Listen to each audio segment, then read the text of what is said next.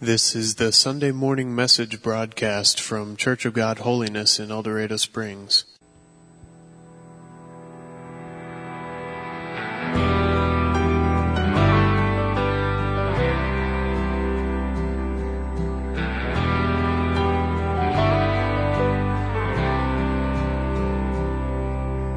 This life is a journey we walk by faith, and there will always be a mountain in our way.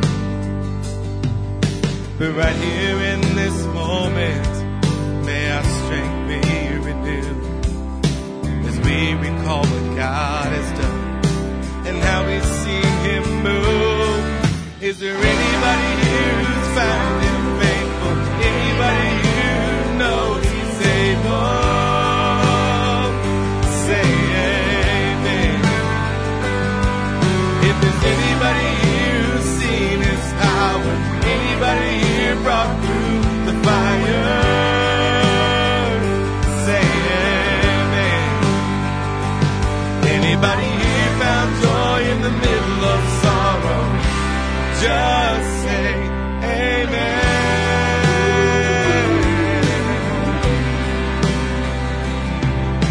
Sometimes through the darkness it's hard to see, so just be brave and follow where He leads. 'Cause greater is the one who's in us than he who's in the world. Child of God, remember, the battle is the Lord's. Is there anybody here who's found Him faithful? Anybody here who knows He's able? Say amen. If there's anybody here who's seen His power, anybody here brought through the fire, say amen. Anybody here found joy in the middle of sorrow, peace in the storm, hope for tomorrow? I've seen it time and time again. Just say amen. Even in the valley of the shadows, when you feel alone in the unknown, just say amen. Just say amen. Even when the storms are raging, stand and know you're not forsaken. Say amen. Say amen. Is there anybody here? Tell me, is there anybody here? Say amen. Is there anybody here who's seen His power? Anybody here brought through the fire? Come on, say amen. Anybody here found joy in the middle of sorrow, peace in the storm, hope for tomorrow? I've seen it time and time again. Just say amen.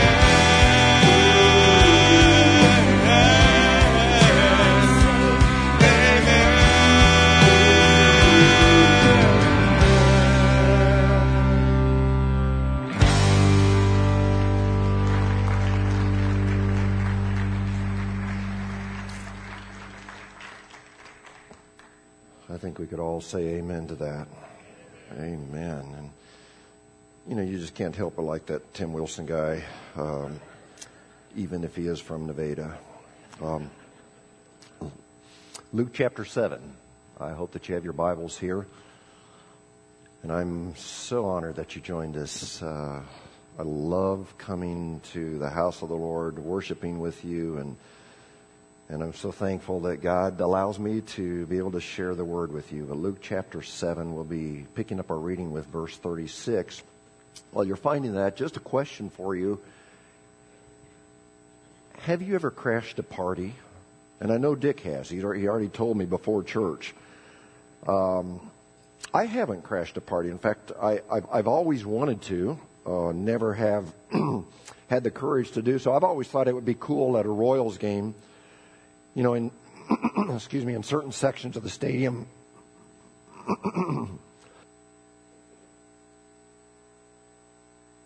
certain sections of the stadium, maybe it's, probably for the important people, they put out an amazing spread of food.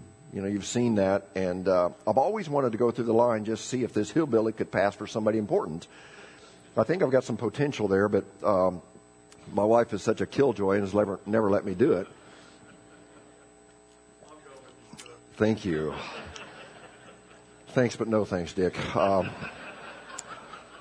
Or other times I've been visiting someone at the hospital in Springfield or Joplin, and they've got meeting rooms, and they've got different conferences that they have. It's probably continuing education for the doctors, but a lot of times I will see these tables in one of the hallways with a buffet line that just leaves you drooling, and I've been tempted to crash that party and see if I could pass as a doctor.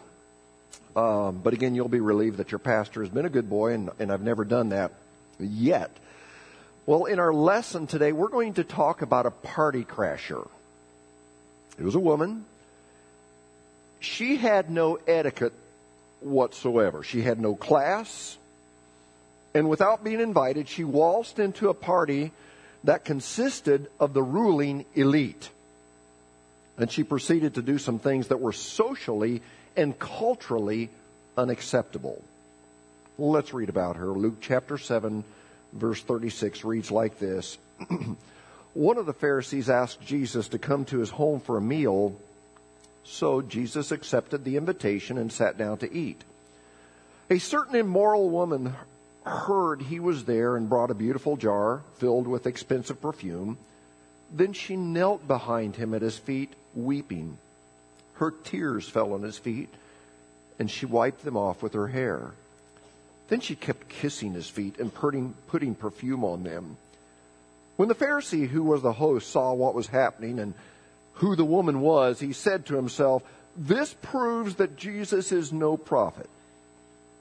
If God had really sent him, he would know what kind of woman is touching him. She's a sinner. Then Jesus spoke up and answered his thoughts. "Simon," he said to the Pharisee, "I have something to say to you." "All right, teacher," Simon replied, "go ahead." Then Jesus told him this story. A man loaned money to two people, 500 pieces of silver to one, 50 pieces to the other, but neither of them could repay him, so he kindly forgave them both, canceling their debts. Who do you suppose loved him more after that? Simon answered, I suppose the one for whom he canceled the larger debt." "That's right," Jesus said. Then he turned to the woman and said to Simon, "Look at this woman kneeling here. When I entered your home, you didn't offer me water to wash the dust from my feet, but she's washed them with her tears and kissed my feet again and again from the time I first came in. You neglected the courtesy of olive oil to anoint my head, but she's anointed my feet with rare perfume. I tell you, her sins, and they are many." Catch that? They are many. "Have been forgiven. So she has shown me much love. But a person who is forgiven little shows only little love." Let's pause a minute and just ask God to help our time in the Word. Father, would you just take this account in your Word, make it alive, make it fresh to us. Lord, I believe there's something in here for every one of us. Don't let us be distracted, but I pray that the Holy Spirit would speak to every one of us today.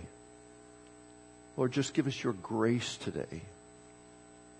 Would you touch my voice that it would be able to hold out through our study, this service, the next service. And Father, for what you accomplished today, we will thank you in Jesus' name. Amen. Between the Old and the New Testaments are what we have come to know as 400 years of silence. Now, this doesn't necessarily mean that God didn't speak to anyone during that time, but there's no written record of it. Well, God broke those 400 years of silence by sending Jesus to this earth as a baby. And as Jesus grew into an adult and began his ministry, he immediately began turning the religious world upside down, and he began confounding the top rabbinical and religious minds of his day. For example, one day he saw someone with a withered hand, and he said, "Stretch out your hand," and the man did, and he was healed. He saw someone that was deaf, and he spoke a healing word and basically said, "Can you hear me now?" He saw blind people, and sometimes he would just declare them to be healed, but on another occasion, he spit in the dirt, rubbed mud in their eyes, and the result was always the same. They left there with 20/20 vision. Jesus even interrupted funerals. One day he said to a widow's dead son, "Get up," and he did.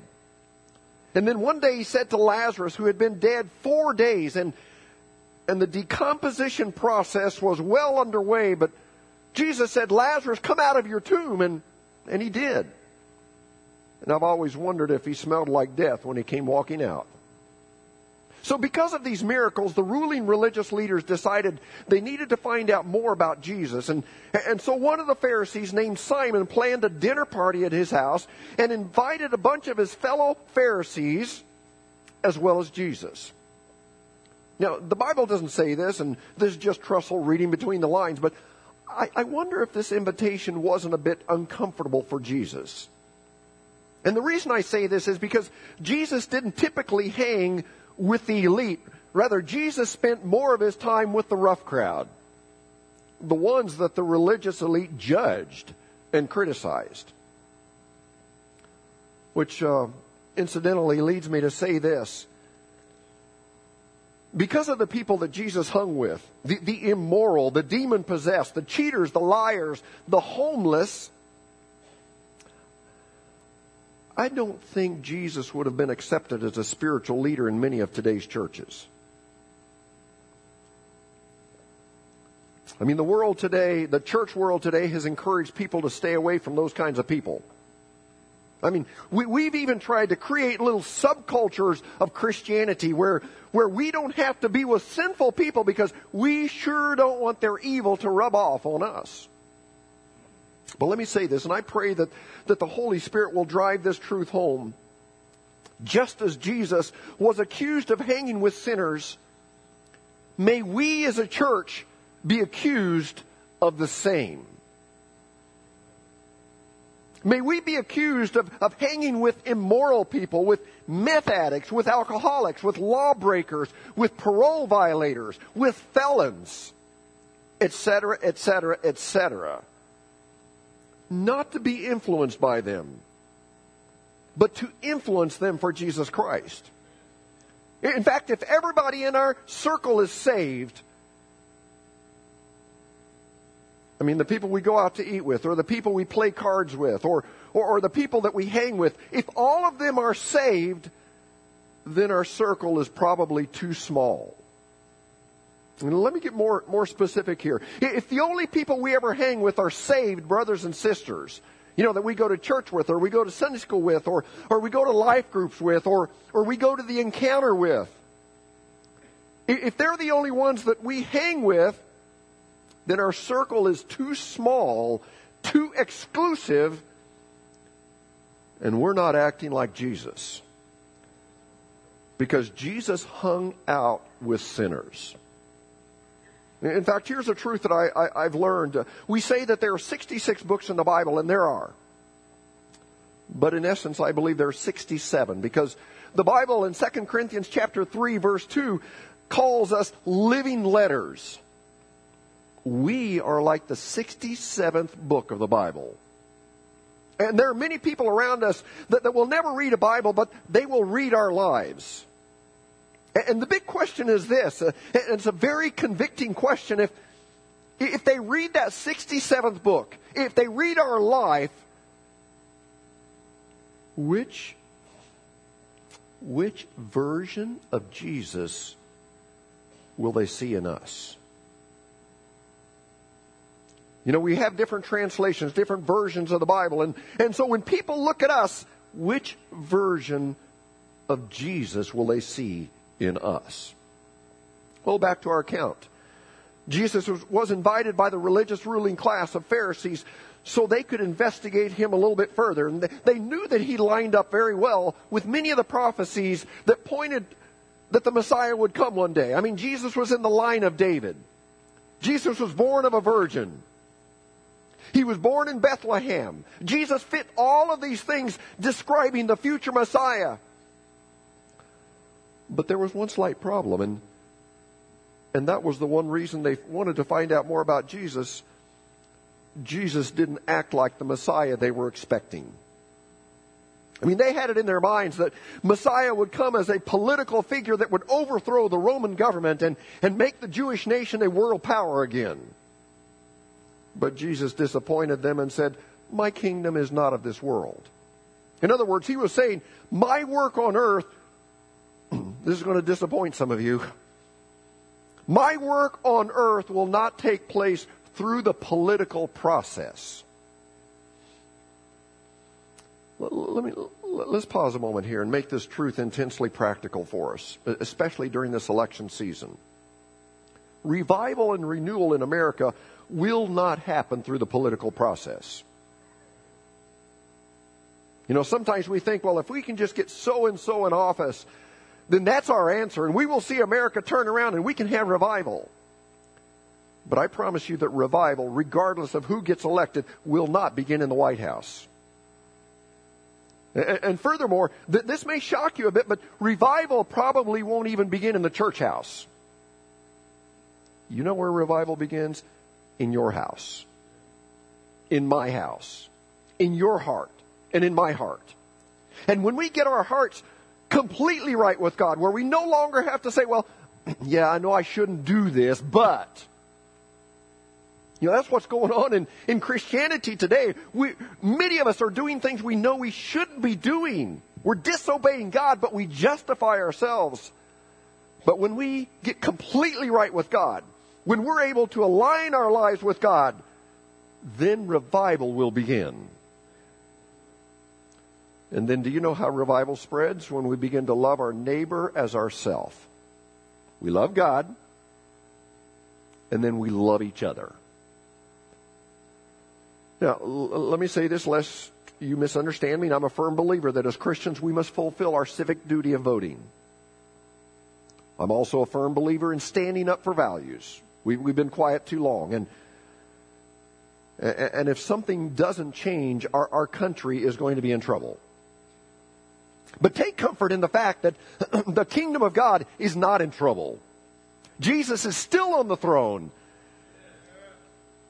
And he's not up for re-election.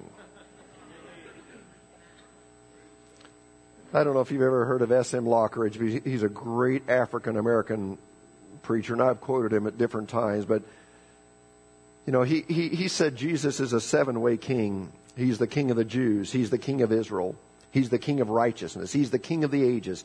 He's the king of heaven. He's the king of glory. He's the king of kings. He's the Lord of lords. And you can't vote him in and you can't vote him out. Jesus is bigger than politics. He's bigger than fractions, and he's bigger than factions. He's the unique Son of God, and he should be honored with passion. Well, here are the Pharisees and Jesus at this meal, and what's going on at this meal is that many of the guests are just pretending. In fact, most everything the Pharisees did religiously was pretend. They pretended to be holy. They pretended to be spiritual. They pretended to be generous. They pretended to care for their neighbor. And Jesus saw right through their pretending. And sparks began to fly because Jesus wasn't very good at playing the pretend game. You know, I don't know if you've ever been in a setting where people were pretending. You know, sometimes it happens at church. You see someone that tries to act spiritual, but you happen to know the way they live during the week, and you happen to know that they don't pay their bills, or you happen to know that they use some four-letter words, but they're sure acting spiritual on Sunday. And sometimes the pretending takes place at a dinner, and there's conflict between some people, but they pretend that everything is okay, and they will go up to shake hands and say, "Oh, it's so good to see you." But you and everybody else knows that they hate each other. And as soon as they leave, they get in their cars, they're back to ripping each other apart, pretending. Well, At this dinner with the Pharisees and Jesus, all of a sudden, in the middle of this pretending, steps a desperate woman. And I say desperate because for her to crash this party of the religious elite shows desperation. But she waltzed right in, unannounced, uninvited, and went right up to Jesus and stood behind him. And I know this was not good etiquette. You're not supposed to crash a party, Dick. But when it comes to seeking God, I wish we had more of that type of desperation. You know what? We need people that will quit worrying about what everybody else thinks. You know, we're so bound to the approval of people. You know, what will they say about me if I go forward and pray? What, I really feel it in my heart. What will people think if I raise my hand in worship? Or what will they think if I do this or do that? We need more people that will quit worrying about what people think and worry more about what God thinks. And will let their passion for God overrule their need for approval from people. We need people that are so desperate for God, they don't worry about anything else. You know, unfortunately, so many times we save our greatest level of passion for things that are not that important. When the Royals won the World Series last fall, it was amazing. I'm not a die-hard Royals fan like some of you are, like Jim and some others, but I was pretty excited.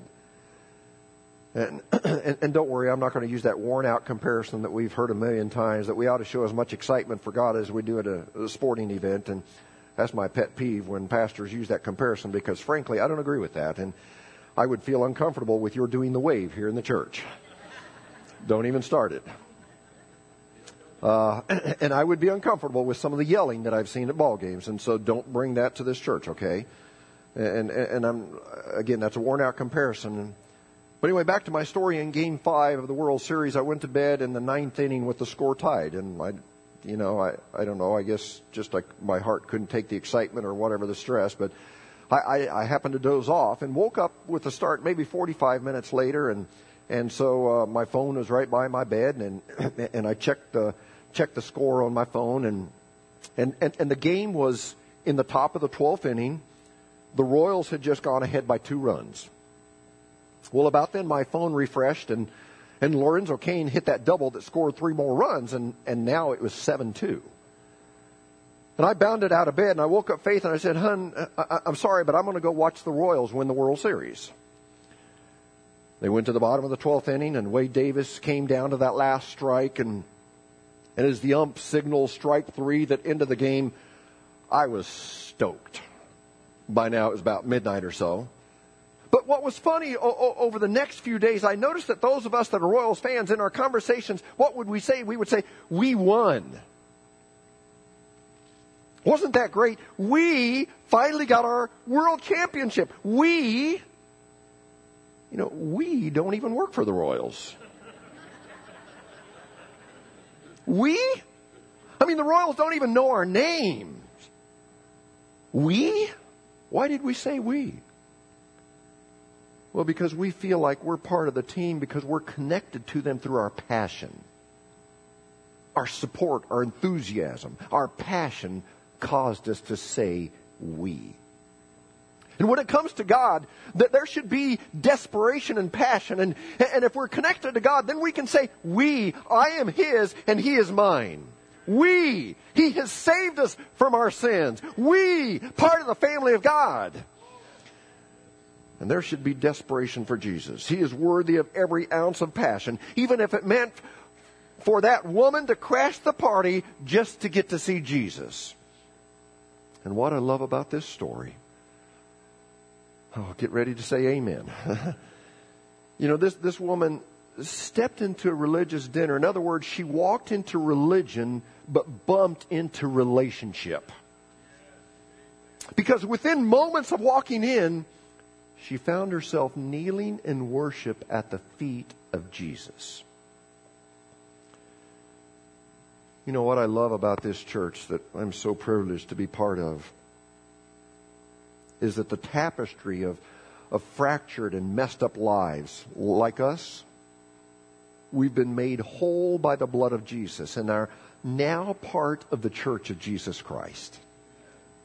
And God did not give us a blanket salvation, but He gave us an individual salvation.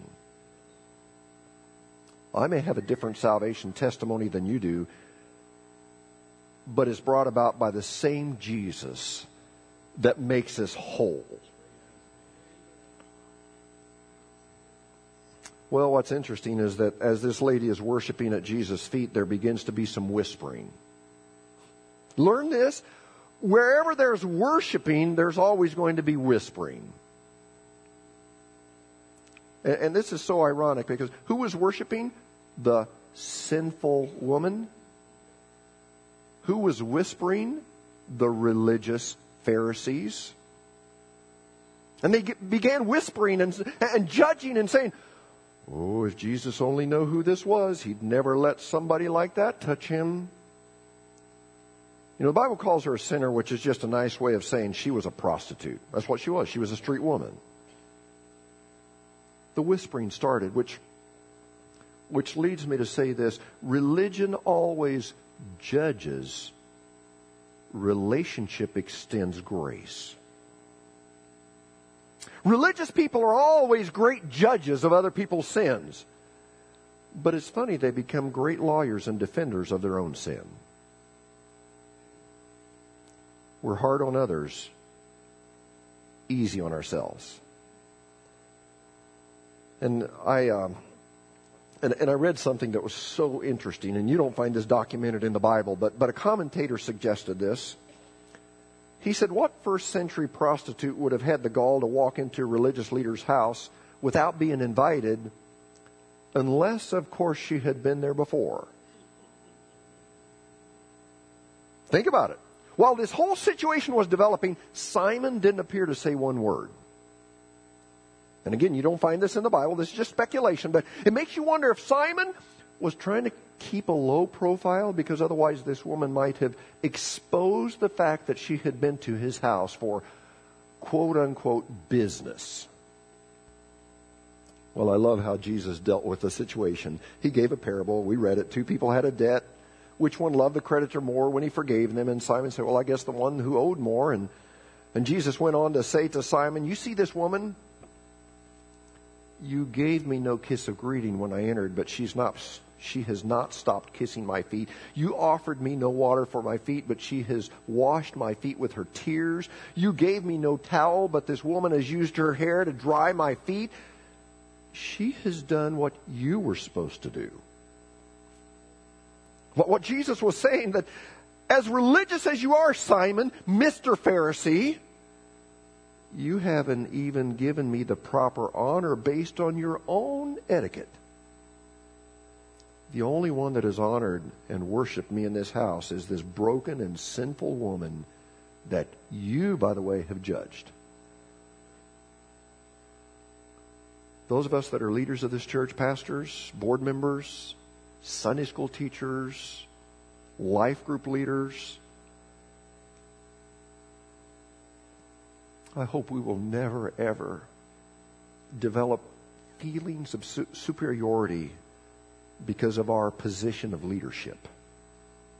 God doesn't care about our position or how important we may think we are, because the ground at the foot of the cross is level. Whether we're in a high level of leadership or we have no leadership at all, what matters is that Jesus has taken us as good-for-nothing sinners and has saved us. And has saved us. You know, something I love about Darren as our worship leader is that we sing some new songs here. And just kind of as an aside, let's not ever think that old hymns are more spiritual than new songs just because they were written 200 years ago. And by the same token, let's not ever think that just because a song was written last month that it's more spiritual than a hymn written a couple of centuries ago. I believe that all music that exalts God is good. But having said that, I hope that we will never, ever get away from the message of that old hymn, Amazing Grace. How sweet the sound that saved a wretch like me.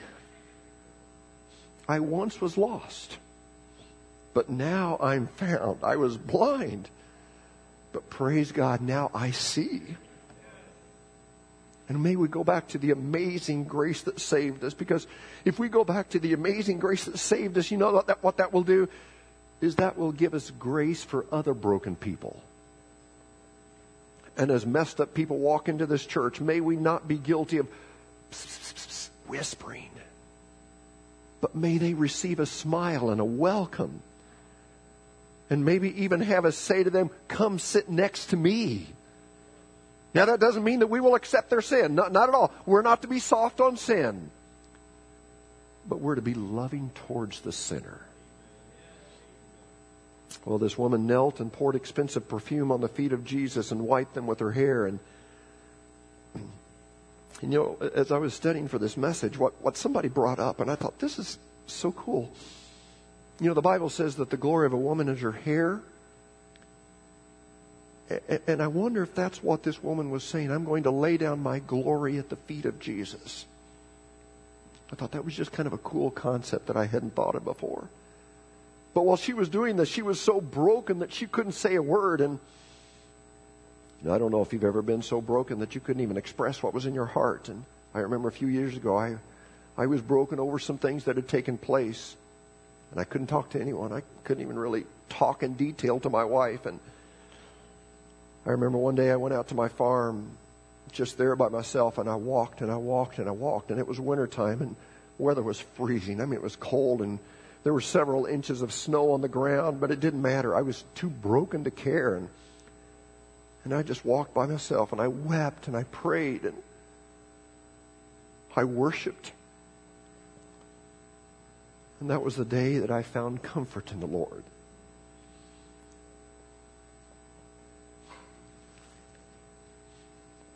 And this would probably bother some of you, but would you believe that that broken woman, without saying one word, with tears only, worshiped her way into a relationship with Christ? Did you catch that? Without saying one word, with tears only, worshiped her way into a relationship with Jesus Christ. And that goes against what we sometimes teach. And I pray that you'll understand my heart here. I don't want to be critical, but you know what we say and what religion says. You know, if you want to become a Christian, follow these steps. You know, pray this prayer, pray the sinner's prayer, say these words, and then do this and this and this. And I'm really afraid that sometimes the way we tell people to come to Christ is basically leading people into a religion. You know, say this and do this. But Jesus didn't do any of that. He didn't ask the woman to say the sinner's prayer. He didn't ask her to confess and tell everybody what she had done. He didn't ask her to raise her hand in faith. He didn't ask her to say or do any of those things. But as he saw her weeping, he clearly saw that this woman's worship did for her what her words couldn't. She wept and she worshiped her way into salvation. Now today, some people would have probably said, well, she didn't get saved. I mean, how could she have? She didn't say anything. She didn't pray. She didn't confess her ugly past.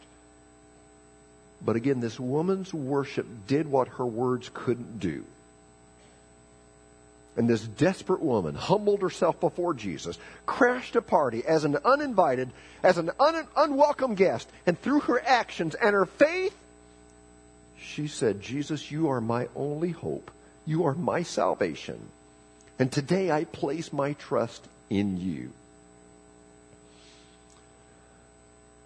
Well, let's head towards the wrap-up. And I want to bring up a question that until this past week, I had never thought about this question. And maybe you have, but I hadn't. Where do you think this woman had heard about Jesus?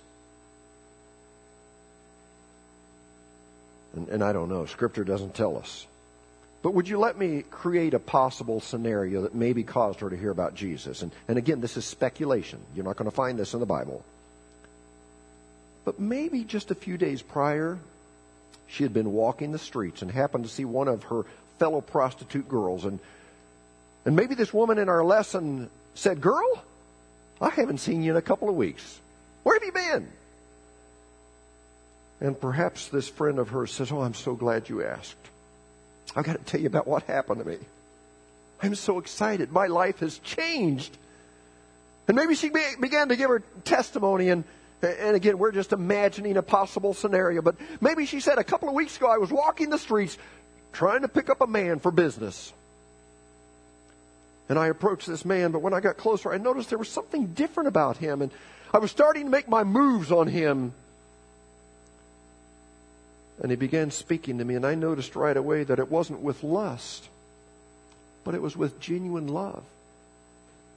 And he began to tell me about my life and my past and my hurts and my struggles. And he told me that God had another plan for my life, and I didn't have to do what I'd been doing for a living. And there was something that caused me to believe him, and I put my trust in him. And it was like immediately something happened inside of me, and my life was totally transformed. And girl, I quit the business. No longer do I walk the streets trying to hook up with men. And you can't believe how happy I've been the last 2 weeks. And maybe this woman in our lesson, maybe her heart started beating fast and said, "You got to be kidding. What was his name?" And her friend maybe said, "His name is Jesus." And girl, I overheard that Jesus was going to be at Simon's house. And maybe she gave a little slight smile and said, "You know where Simon lives, don't you?" And maybe she says, "Yeah, unfortunately I do. But if you will just meet up with this man, I know he can do the same thing for you as he did for me."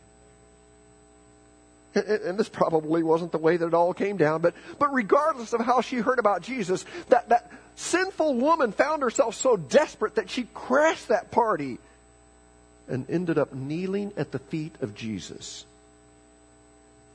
And even though she didn't say one word, Jesus was so pleased with her faith, he said, "Woman, your faith has saved you. Go in peace." Now, religion would have kicked her out. But relationship said, "Come as you are."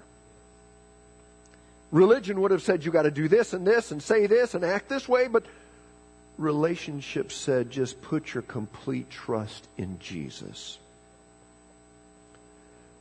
Now, for the record this morning, I want you to know that Jesus is still healing. He's still saving. He's still delivering. And no words needed. You don't owe anybody an explanation. You don't have to confess your sins to me. In fact, if someone tells you need to confess your sins to them out loud, tell them in the name of Jesus to go jump in a lake. You find that in the book of St. Joseph, chapter 4, verse 3. You just come to Jesus. No words needed. Place your faith and your trust in Jesus, and you can be a new creature in Christ. So what are the takeaways from today? Well, number one, let's make sure that our circle is bigger than just brothers and sisters.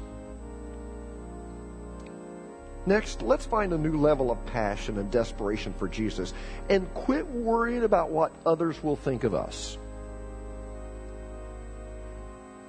And then let's not be guilty of whispering and criticizing.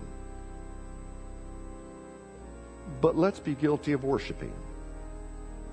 And let's also be guilty of extending grace to others that may not be as far along in their walk with God as we are. Not to be soft on sin, but let's not pretend to be the Holy Spirit. And let's make sure that this church does not become a club of the spiritually elite, but instead let's become a hospital for the broken. And this may disappoint some of you, but as your pastor, I don't come here because I have it together. Rather, I come here because I need to get it together. And that's only going to happen through Jesus Christ and my relationship with Him and my relationship with you. And speaking of relationship, let's make sure that we're into relationship and not religion. So this morning, as we wrap things up, if you've gotten tied up into religion, get out of religion. Jesus came to destroy religion. But Jesus offers a relationship, extends grace to us. And don't you think we can do the same to each other? Would you stand, please? Maybe there's someone here this morning that you've really been into religion. You've been into pretending, doing stuff. You've been more worried about putting on a front so that people will think good of you. But you know there are some things in your heart that shouldn't be there. Heads bowed, eyes closed. Is there anybody that would say, Pastor, God has definitely dealt with me on some issues today? Would you just pray for me? Anybody lift a hand? Anybody? Quickly. God is dealing with me today. Thank you. Thank you. Thank you. Anybody else? For those of you that raised a hand, could I just say God is extending His grace to you right now? No words needed. You don't need to confess your sins to me. I'm not some priest or some pope. You just go to Jesus Christ and confess to Him. No words needed. And if anybody wants to come forward and pray, I'd love to pray with you this morning. We're not going to take long. Anyone? You feel led? God is leading you. You're going to break away from the pretending. You're going to break away and maybe even humble yourself. But you know, when you do that, when you show desperation and passion for God, God will reward you. And He'll say, your faith has saved you. Go in peace. Anyone? You want to come? Let's pray together. Father, I thank you for this amazing account in your word. Lord, I thank you for this sinner lady that had the courage, had the desperation, the passion to crash this party. She had to see Jesus. Lord, thank you that you didn't turn her away. Thank you that you loved her and you extended your grace to her. Forgive us, Lord, for those times that we have followed the Christian religion. But Lord, I pray that today we would understand what it is to be in a relationship with you. God, I pray that we would be true blue, and I pray that there would be a newfound passion. Lord, that we would be desperate for your blessing. Lord, that we would hold on to you. We would not let go of you until you gave us the blessing. And as we go from this week, I pray that there would be something different, something fresh about our walk with you. Give us a closeness to you that we've never had before. Lord, don't let us do the pretend game. Lord, if there's anybody here that would have to say, I know I shouldn't be doing this, but I pray that today you would cleanse that sin and that we would turn from it in repentance. Lord, we want to be holy people, acceptable in your sight. Thank you for your presence. We love you. We ask these favors in the name of our Lord and Savior, Jesus Christ. And all of God's people said, amen and amen. And this week, we're going to extend grace to each other. Amen. No whispering allowed this week. Only worshiping at the feet of Jesus. You're dismissed. You've been listening to the Sunday morning message broadcast from Church of God Holiness in El Dorado Springs. Our messages are archived at www.eldochurch.com, or to order compact discs or DVD videos of the messages, call the church at 417-876-2200. Thank you for listening.